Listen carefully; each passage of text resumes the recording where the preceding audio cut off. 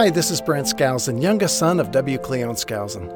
Thank you for tuning in today to another lesson taught by W. Cleon Skousen. Today's lecture is number 43 on the Old Testament, given in 1973 to his university class. It is unscripted and unedited. The lesson today covers Jeremiah, chapters 1 through 26, supplemented by Dr. Skousen's book, The 4,000 Years, which can be found online. If you prefer listening to the books, all of Dr. Skousen's Old Testament books can now be found on audible.com. Today we cover chapter 24, the prophet Jeremiah. Now sit back and join us in the classroom of W. Cleon Skousen. Enjoy!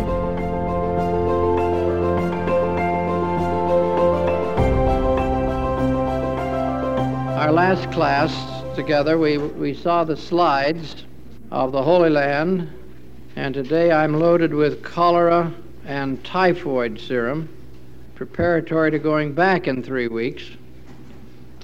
And I'm really floating, so if I say the wrong words, why, please excuse me. I'm not functioning very well. I walked away from my 11 o'clock class this morning, ready to go to lunch, which I'm not allowed to do until after my 12 o'clock class. So it's been quite a day so far.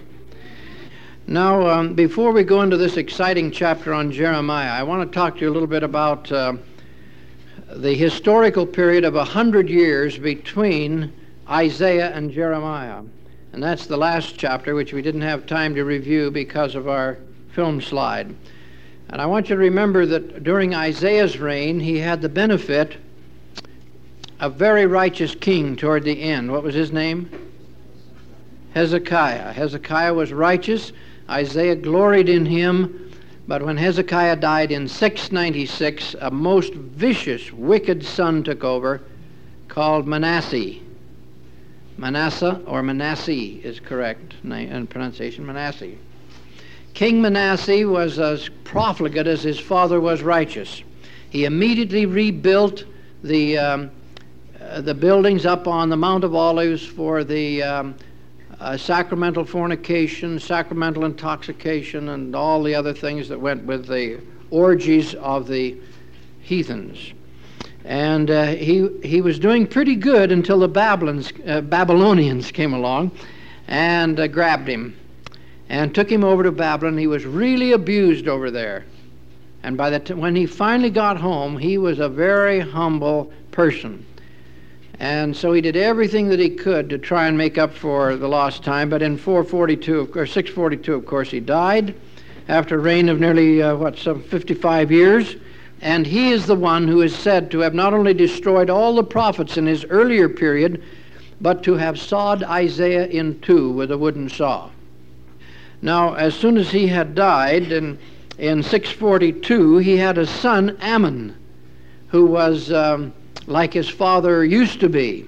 And he didn't like the reforms. He was 22 years old. He was real gung-ho for the fertility cults and so forth. And so he started inaugurating what his father, in his repentant state of mind, was trying to eliminate. And they killed him. Two of the courtiers, they killed him there in the palace. So at the age of 24, he's dead.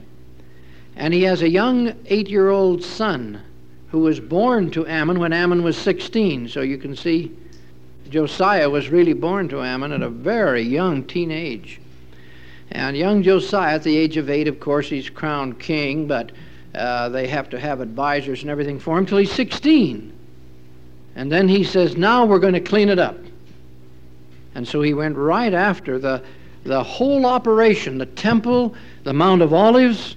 And it's kind of interesting. They called the Mount of Olives by a special name. What was it? Did you pick that one up? It's the Mount of Corruption. Lucifer did everything he could to make that mountain from which Jesus would ascend into heaven, and which would be one of the most sacred spots in all human history. They made it as degenerate and perverted and depraved as they possibly could. And so it was the mountain of corruption, and Josiah said to his men, I want you to tear down those phallic symbols, and I want you to tear down Ashtoreth's temples. I want you to tear down the groves. And then he went after the temple block, and they had a whole colony of sodomites right next to the temple. Male prostitutes. On the other side, they had female prostitutes. He cleaned all of them out. He went into the 2 courtyards of the temple. If you can imagine this happening to our temple square. And they tore down all of these degenerate, perverted things that had corrupted God's temple. It's amazing what Lucifer does when he gets control of the hearts of men.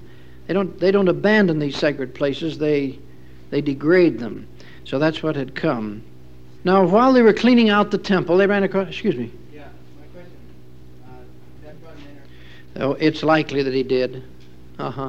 He knows this is the holy city, and he knows what's happened on other worlds. And I won't be surprised when we start making worlds if we don't make them the same way. I wouldn't be a bit surprised if when we have the privilege of making a world and setting it up, that we have a Mediterranean and we have a Levant and we have a range of mountains, and we kind of build it to sort of memorialize in our minds what we had on our earth. I think we'll do it the same way. I won't be a bit surprised if when you get over and look in the computer, you find they've been doing this for eons and eons. They have in America, they have the Polynesian Islands, and they have their Asian, their Japan. I won't be a bit surprised if they actually program these planets this way. Because if you could control it and you were going to make a planet, and you've got to have a special land set aside, why not pattern it after what we knew, you see? That's pure speculation, but I won't be a bit surprised if that's what happens. When they were cleansing the temple, he ran across something that was unique, new, and unusual. What was it? They actually found a copy of God's law. Now that shows you what had happened to the local scriptures. They'd been throwing out the scrolls in their trash or allowing it to accumulate up on the shelf, and during wars and other things, they'd finally just all gotten lost. The priests aren't functioning. Prophets have all been killed. Who's reading the scriptures? Nobody. So you've got a period here, you see, of about 75 years with no prophets, no emphasis on the scriptures, and they've lost their scriptures. People wonder why we don't have any of the original scriptures. This is why. They came up with a copy that they found in the temple. See, and here we are clear back in the 7th century B.C., and they just got one copy. So he reads it. And Hilkiah, the high priest, says, that's interesting. Interesting, but my goodness, look what God says we shan't do, and we're doing it. We do it all the time. Oh, Josiah said, look what the curses are that come on the people we do those things. Hilkiah said, that's bad, isn't it? Josiah said, indeed it is bad. He said, I'll tell you what, we need to know whether or not we've gone beyond the point of no return. Could we get God's forgiveness? You're trying to clean up the country, but maybe we're a lost cause. Yeah, Josiah said, I'd like to know, really, if it's going to do any good. So he said to the chief priest, now, if you'll find out from the Lord, is it all right? Are we going to come out on this okay? This puts the high priest on the spot, doesn't it? He's like old Eli. He doesn't have revelations, and he hasn't got the Urim and Thummim. And he hasn't been living the kind of life that deserves a revelation anyway. But there is one person in the city of Jerusalem that is reputed to have had the privilege of communicating with the Lord. And who was that? A woman. Huldah. Who is she the wife of? Hilkiah? No. That's the high priest. And what do they call her? Yeah, they called her a prophetess.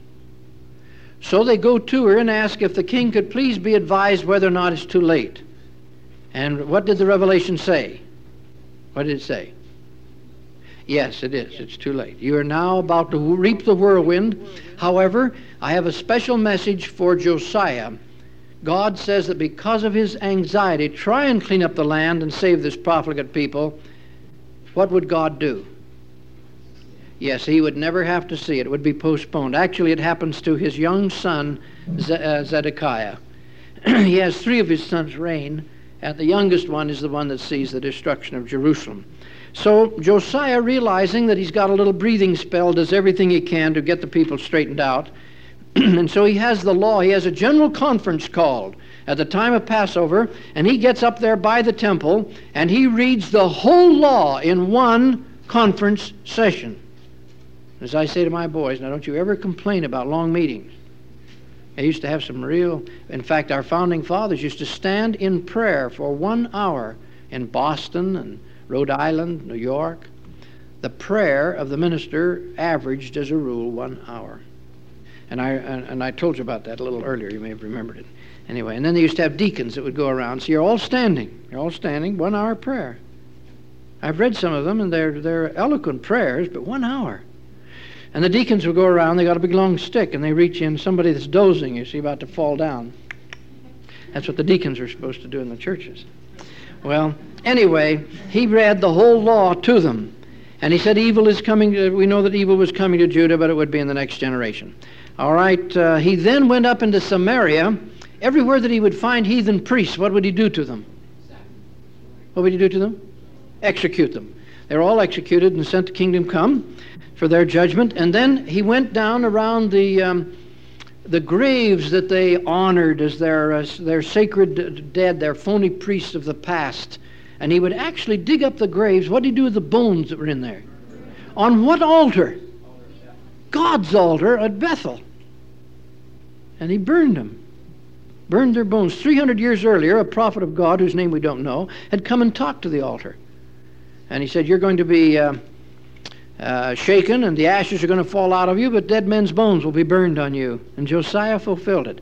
Did this prophet know the name of Josiah? Yeah, he had known his name 300 years before he was born. And so these dead men's bones were burned there so nobody could go to their graves anymore and honor these characters of the past. Now, it's important to understand that between about 696 BC and about 620, between 696 and 620, the prophets had been killed off by Manasseh. When Josiah wanted a prophet, he didn't know that God had one just up here north of Jerusalem. What's his name? Yeah, just out a couple of miles out of Jerusalem. And he's had all kinds of visions. He knows all about the destruction of Jerusalem. He's seen it in vision and so forth. And he was called at the age of 14. He's now about 20. Has God revealed him yet? Has God let anybody see him? Does Josiah know about him? No, he doesn't. And it's just shortly after this that Jeremiah does an interesting thing. It's a little while after this.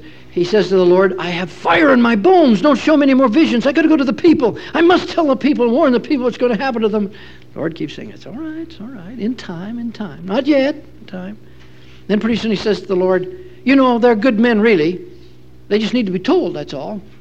And I'm going to tell them so they can repent, and then it won't have to happen. And the Lord says, yeah, I'll let you go down and tell them one of these days. So he finally turns him loose, and of course it's Jehoiakim that's on the throne. This second son of Josiah that we're going to talk about in a minute. And poor Jeremiah, he goes in there and they beat on him and spit on him and push him around, and he almost gets himself killed. And then when he comes back, you'll notice in his scripture the Lord says, and they are an abominable generation. And you've got Jeremiah saying in effect, amen. They're a cruel and idolatrous and adulterous people. Amen. Boy, he's with the Lord now. They really fixed him up. Well, there were actually several prophets being raised up in the land at this time. Jeremiah was one of them. Zephaniah, Nahum, and Habakkuk all belong to this period. And there follows immediately after them, who also are contemporaries, Nephi, Daniel, Ezekiel, Lehi. They're all prophets, you see, all at the same time. He just had a flood of prophets. Now, Chronicles says this was a period in which many prophets rose up. And it's talking about Lehi and all these other prophets that were raised up. Doesn't name them. But as of the time of Jeremiah, it says there were many prophets in the land. People say, well, there's nothing about Lehi in the Bible. There is. Lehi was one of those that Jeremiah was talking about. That's what Chronicles is talking about. These many prophets that were raised up. Now let's see just a word about Zephaniah that came along about the time that the great destruction was about to strike Assyria. See, here's the great nation right here. And here are their cousins down south, the Babylonians. And then over here are the Persians, and here are the Medes. But this is the one that's the cruel, vicious nation that everyone is afraid of. So Zephaniah comes along, and he runs into businessmen and pseudoscientists who say God is not concerned about human affairs. This is what Nimrod used to say. There may be a God, and if there is, he's up there taking care of a lot of things. He's not concerned about us. He will neither do good nor evil. It won't matter because he's too busy. That's a real old line. And Zephaniah says, you watch, when his hand strikes, you'll find he's concerned. Now, this is something that you mustn't fall into. You must not fall into the trap that God is not concerned with you, because everything He said is going to be fulfilled. Everything. And one of my students from one of my classes sent me a little pamphlet with, I wish the person had identified himself or herself, because a little pamphlet, and it says, are you sure about Mormonism? Something like that. Then it has all the prophecies that haven't yet been fulfilled, and all the things that are supposed to have happened. And we haven't gone back to Missouri, and there hasn't been a destruction of Albany and Boston and these nations that were warned 100 years ago they would be destroyed if they didn't repent. And it goes down through a great number of things. They just haven't happened yet. You don't have the power of the Holy Ghost among you. You don't heal the sick and so forth. And this comes from a person. This person is a student at BYU. That's about all that the letter revealed. Is just very antagonistic about what's happening. Can't tell exactly what the status is, but anyway, I'd love to know who that student is, because there are answers to every one of these charges, and they're very scriptural, rational charges. Every time the Lord has gotten very close to His big events, whether it's the birth of Christ, the death of Christ, the second coming, the flood, every time He's gotten close to one of these things they've been talking about for centuries, what happens to the people of that generation? It's postponed. It hasn't happened. We're going to kill everybody that believes it's going to happen. They just can't stand it that it hasn't happened. We're sure that it's past now, they hope. But in any event, all these things are coming to pass. Some of them right before our very eyes. And before we're through, every single prophecy will be fulfilled. We do have to go back to Missouri. We are going into Russia. We are going into China. And so that's a nice little miraculous prediction to make at this point, isn't it? All right, you watch. In a very natural way, we're going to get in there.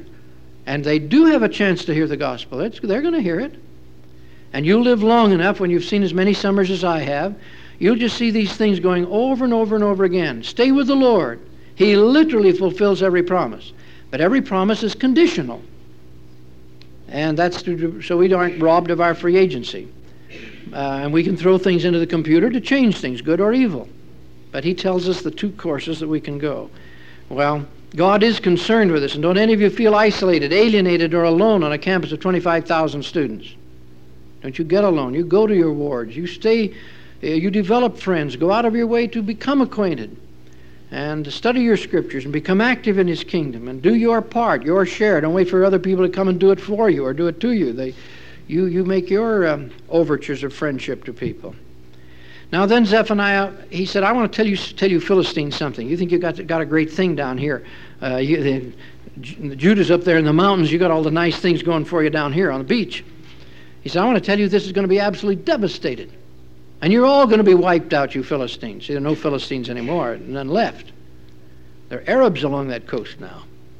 And he says it's going to become a desolation, and then it will blossom as a rose.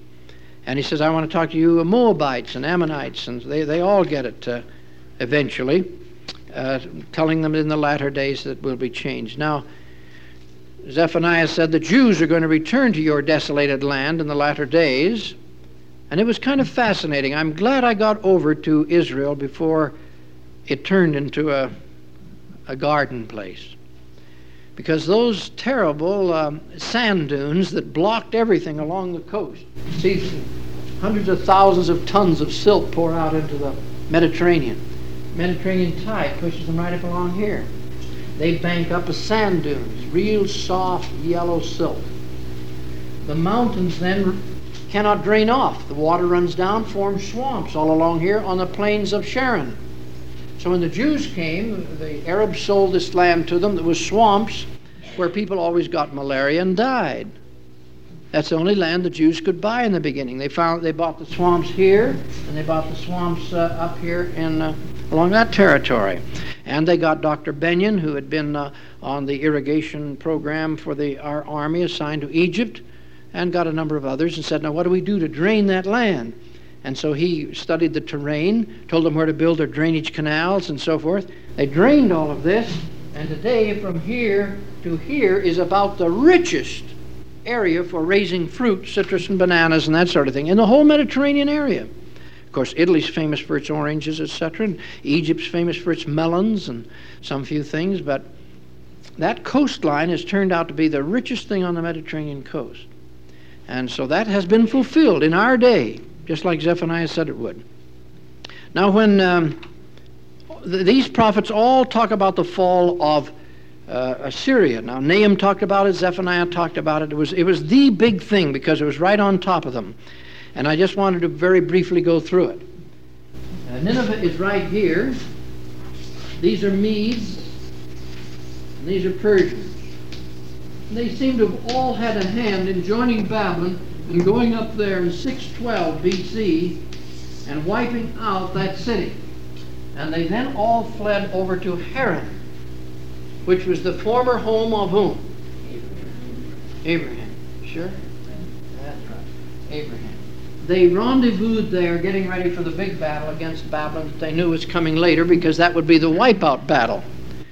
Let me just pause there before I go on to tell you about something that happened to me in Washington. See, I ask you, if I ask you where Abraham went after he left Ur, you probably could tell me. They went where? Where did he go? First time what? That was when he was a young person, right. Now after he left, when he left for good, then he went to Haran. When I went back to Washington, D.C. to study law, I went into the big, new, beautiful chapel at 16th and Columbia Road, the most expensive chapel the church had ever built, $600,000. A building made of Utah bird's eye marble with a statue of Moroni on top. When I came in, a beautiful vestibule, you see, and I'm met at the door by a very friendly, short person. And he's there. He's the greeter. He's the formal greeter. He's got a big carnation. And he said, "Good morning. I'm Ernest Wilkinson." "Good morning." I walked in. I go to the next door, and I'm met by somebody who's got a big carnation. And they escorted me to my seat. I sat down. In comes the branch presidency. Bum, bum, bum, bum. All striped trousers, cutaway coats. And then in comes the organist. Goes up to the organ, striped trousers, cutaway coat. We have a choir. We have no deacons. We have no teachers. 4 or 5 priests who hadn't yet made it to elders, but they're all adults, you know. 200 returned missionaries in that ward. 700 members. And it's just all of a sudden come up from a little tiny branch, it's all of a sudden come to this status. And they're so afraid that they're not going to be able to, maintain the proper image for the church. So everybody's walking around on eggs and so on and so forth. The only informal person that I met was the one at the door, Ernest Wilkinson. He was welcoming us all, everybody right in, everybody get in church, so forth. So I was there for 3 or 4 weeks, and all of the sermons were either read or very formal. You wouldn't have known what church it was, actually. Never talked about the restored gospel or anything. And they were philosophical sermons and economic sermons and political sermons and all kinds of sermons, but I said to myself, this is different. So they had a Sunday school class, about 200. Teacher got sick. And one of my roommates was in the superintendence of the Sunday school, so he asked me if I'd give the lesson. And he said, now don't give it on the manual, because when he comes back from being sick, he can give it on the manual. You just give it on something to fill in with. I said, what'd I give? I said, I don't know, but it better be good.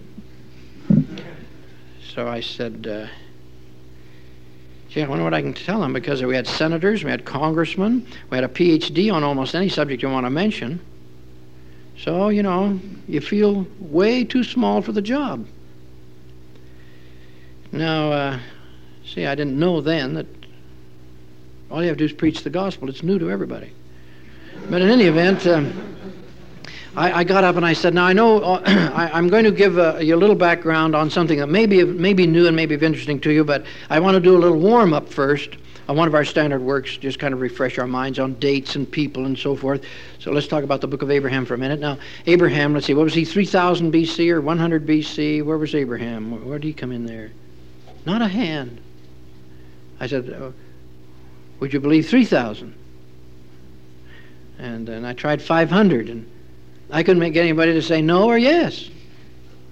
And the man that was writing the manuals at that time for all the institutes in the church, he was sitting there. But in those days, we didn't have a single book on the Old Testament written from the point of view of the church. Not one. We were using sectarian manuals for Old Testament. I just want you to realize what's happened in the last, since the last generation in a lot of these areas. You're living in a whole new era, as President McKay called it. I just want to show you what the Lord's had to put up with. So I said, well, it was about 2000 BC. Well, why didn't you tell us? Somebody spoke up. And I said, well, I didn't want to insult your intelligences. I thought maybe you knew. And then we went a little ways further, and I said, now, of course, all of you know where Abraham got the priesthood. Got the priesthood. Who tell us where he got the priesthood? No hands. I said, you know, 84th section Doctrine and Covenants. Where did he get the priesthood? No hands. Finally, someone said, well, it was from Noah, wasn't it? And I said, well, it came down through Noah, but it wasn't Noah who ordained him. Who was it? It was Melchizedek. Melchizedek? Yes, Melchizedek. And I began to get the funny feeling that they were all investigators. So we had the most glorious time. Once I found out that I could teach them something, we had a wonderful time talking about Abraham, and they challenged me every so often when I said that Abraham's father was an idolater. Oh no, he was a direct line down from Shem. I said, that's correct, but he even sacrificed some of Abraham's brothers and sisters. Never heard of it. So I said, well, maybe we better go to the text. And so I'd open it up and we'd read the passage. And then I would tell about how his father tried to sacrifice him. No, that was the priest of Egypt, not his father. So I'd read over a few more verses where his father got the priest of Egypt to do it. Well, they were in a constant state of shock. That's how exciting the gospel is when you've never heard about it before. You've just been raised in the church. Well, that was one of the most marvelous assignments I had in the kingdom. And we got up to 350 every Sunday for Sunday school. 350 adults, 50 of them investigators. And we taught that class all the way through law school. And it was a thrilling thing because they were so excited about the gospel to find out that it was so interesting, because they had assumed that it was a very boring, matter-of-fact, casual sort of thing. And I'm so proud of you, and I can ask you questions which we ought to know as a people. You know, but ask your roommate. You see, we still got a long ways to go. It still isn't, there aren't enough, but we're coming. As I told my Book of Mormon students this morning, the Lord is proud of you. You're the first generation of the church to know this book. And there are only a few of you, but you're getting it. And some of them were very unhappy. They'd studied 9 hours for the quiz and missed up to 11, 12, 13 questions out of 102. And I said, don't let that bother you, because those are the exams we used to give our graduate students. You're freshman and sophomore, and you only miss 11 to 12 or 13. And I said, you passed in all your papers, so you get an A. You probably get an A anyway, or A minus. You're going to get a good grade. But your 9 hours was profitable. I wanted to challenge you. I wanted to make you feel like you did have to study 9 hours and only miss a few. But it's a technical test. But you know your Book of Mormon. That's the thing. That's what's important. And you're going to get high grades. So now, as I was telling Brother Barrett, he's just finished a book I wish somebody would have written called World of the Bible. World of the Bible. He's taken every place we've talked about, all of the history of it, highlights, everything the Bible said happened there. And he's got it all arranged, and it'll be out in time for conference or shortly thereafter. Beautiful pictures. One of the finest contributions that anybody could have made. The world of the Bible. You just flip to the place, go to the index, it'll take you any town, its background, what happened there, etc., all the history. I'll tell you, that's going to make tours to the Holy Land easier. Anyway, that's why we wrote the 4,000 years along with the first and the third. Nobody had done it yet. And every once in a while somebody will come along and say, you've got a typographical error. And I said, yeah, that's sure have to correct that. I'm just glad we only got a few. But there are just millions of errors you can make in any book, any work this comprehensive.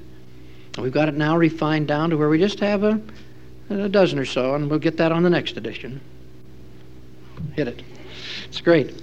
But anyway, you write books. When you do research, Share them with people. I've opened 100 doors in this book. There are 100 doors opened that I didn't have time to do anything but say, look how exciting that would be if we really knew everything there was to know about it. All I've done is open it up for you. There's plenty of room for you to do your research and write your books. But for me to be able to ask you these questions and have you be able to come up with the answers readily and the dates and the times and the places, the Lord's happy about that. I know He is. Well, now, when they got ready for this big battle, from between 612 and 605, see, that's a 7-year period, they're getting ready to prepare. But in 609, who shows up to help these people but Necho II from Egypt? And he comes marching up here, and he's just going to go through Megiddo Pass into the Jezreel Valley, and lo and behold, here are thousands of what? Jews, led by no less a person than whom? King Josiah. And Necho says, my friend, let me pass. And Josiah says, let them die. Don't go up there and support those terrible Assyrians that have been so cruel and tyrannical all these years, that skin people alive, impale them on poles, cut off all the members of the body and pile up the torsos into pyramids. All the cruelty that they're guilty of, let them, the Babylonians, knock them out. And Necho said, look, I don't like Assyrians either, but I hate Babylonians worse. Out of the way, I'm going up. So he tried to pass, and King Josiah got in an ordinary warrior's armor and got in an ordinary war chariot and got out there and led his men. And the Egyptians just let go of the blast of arrows like coming out of a machine gun, Gatling gun or something. These ancient harnesses, they used to call them harnesses because they're little pieces of leather. And they overlap each other so that you could get ventilation. You see, all you got to do is jump up and down a little bit. If you're running, you get a little ventilation to them. They're terribly hot. But that's dangerous too, because if one of them is up when the arrow comes, why, you have no protection. That's what happened to Josiah, and he was killed. And Jeremiah laments in his book about the death of Josiah. He said, we've lost a great friend. Then Necho went on up here, and he got up to about right here, and then he heard that the Jews had gone ahead and appointed one of Josiah's younger sons, who was a very righteous person, and he said, look, I conquered at Megiddo. I'll decide who'll be the next king of Judah. And he selected an older son of Josiah, who was very wicked, called Jehoiakim. And Jehoiakim liked Necho. He was his kind of man. He went down there and gathered up tribute from the Jews and sent it up to Necho to help fight the war. This was 609 when Josiah was killed. In 605, right here on the banks of the Euphrates River, the Babylonians came up. It was Nebuchadnezzar and his father, the king. And they won the Battle of Carchemish, one of the very famous battles of all time. You never want to forget the Battle of Carchemish. And it was fought right there, and the Assyrians and the Egyptians were both wiped out. The Egyptians raced back home down to Memphis or Noph or Nephi, whichever you want to call it. And Nebuchadnezzar was starting to follow them, and he heard that his father had died. He had to go back and be crowned king in 604 BC. Then in 603 BC, he came back to finish up the job against Egypt, and on the way, he wanted to be sure they wouldn't have a nipping on the left flank, you see, as he came down here. So he gobbled up little Jerusalem and Judea like nothing. And as he looked around among the people, went on tour of the temple, you know, walked through the temple. They told him not supposed to go through. He said, I conquered. And he went on through, you see, and he gathered up a lot of the pots and pans in the temple, things made of gold and bronze, etc. Then he saw 4 handsome young Jews. The Bible calls them children, but the word is youth. They were probably about 19 or 20. He decided to pick them up. You all know them. Daniel, Shadrach, Meshach, and Abednego. And he took them back to Babylon, had them trained. Now remember, this is about 603 BC. Now watch what happens.